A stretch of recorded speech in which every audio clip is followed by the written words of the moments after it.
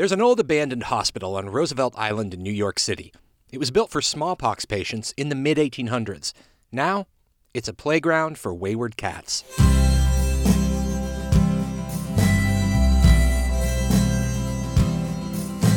This is Off the Path from WSHU Public Radio. I'm Davis Donovan. I search out hidden histories on the road from New York to Boston. Stephen Martin is with Friends of the Ruin, a nonprofit that wants to preserve the place that once tended to New York City's smallpox patients. He says it opened when the city faced a crisis that's eerily familiar to us today. It was in the middle of a smallpox epidemic. It was a really devastating disease, and it was incredibly contagious. It was discovered you had it in Manhattan. You were taken to the smallpox hospital by police force to relieve the city of the virus, but also they thought perhaps the saltwater sea and air would cure you. The city went all out on its new smallpox hospital. It was designed by famed architect James Renwick, who also designed St. Patrick's Cathedral and the Smithsonian Institution, and he made it look beautiful. The granite walls are dotted with elegant-looking parapets and cupolas in the Gothic Revival style, like many of the other buildings Renwick designed throughout the city, including a children's hospital and a mental asylum. Back in the 1850s, there would have been a dome that sat central on the structure. Gorgeous, pointed, arched windows that framed the third floor. But the beauty didn't extend to the day-to-day operations.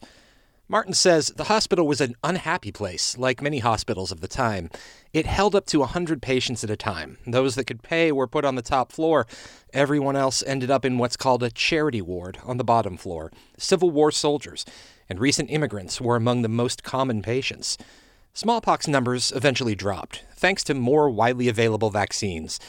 And over the next century, the building went through a series of different functions, including as a nursing training center. And the building was abandoned in the 1950s. And now it's begun, of course, to degrade. Back then, you would have seen beautiful bay windows. Those still exist, but the windows themselves are now gone. And actually, the entire roof structure is gone, as well as all of the building's floor slabs. So really, what exists now is just a shell. I went to the southern tip of Roosevelt Island to see what's left of the smallpox hospital. Today, it's on the grounds of a park, South Point Park. Okay, Pio Pio, it's all right. Just relax. There's an animal rescue shelter right next to the old hospital. Rossana Ceruzzi is with the Wildlife Freedom Foundation. She created the sanctuary. Rossana is wrangling a misbehaving goose into his pen. Hi, sweetie. There's also 2 possums, an adult and a baby. The baby's doing okay. And then there are the stray cats.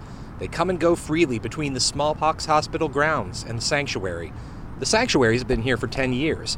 The cats have been around a lot longer. These are not feral cats. These are abandoned cats. And they found a comfortable spot in the ruins of the hospital. Rossana moved to the island, population about 11,000, 10 years ago from Italy. I was walking around the island and I saw a few cats. So I said, oh, what are the cats doing here? Because there was really nothing. She built some simple shelters out of styrofoam boxes. Eventually, she upgraded to bigger, better shelters. Then came the other animals, like the geese and the possums. She's rescued turtles and raccoons, the whole range of urban wildlife. But the cats are the heart of the place. We placed a lot. A lot went to very good homes.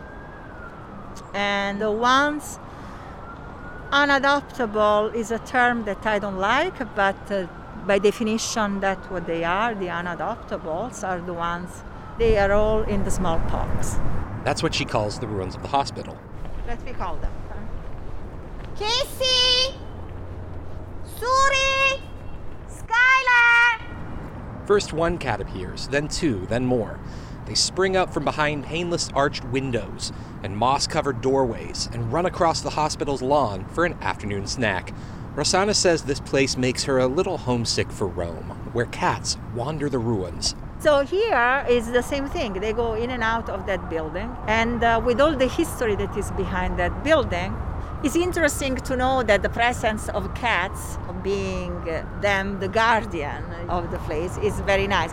The city designated the hospital a landmark in 1976.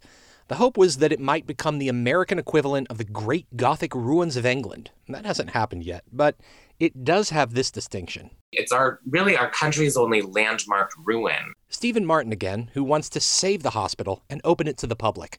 which is an interesting thing to consider in imagining what its future could be. It's not landmarked as a smallpox hospital, it's landmarked as a ruin.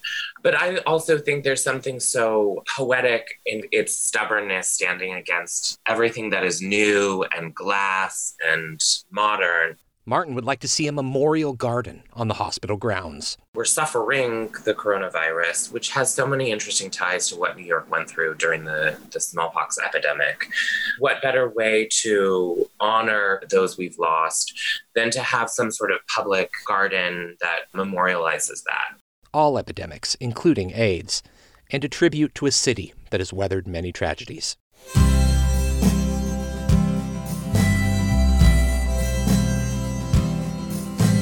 This is Off the Path from WSHU Public Radio. I'm Davis Donovan, looking for great stories on the road from New York to Boston.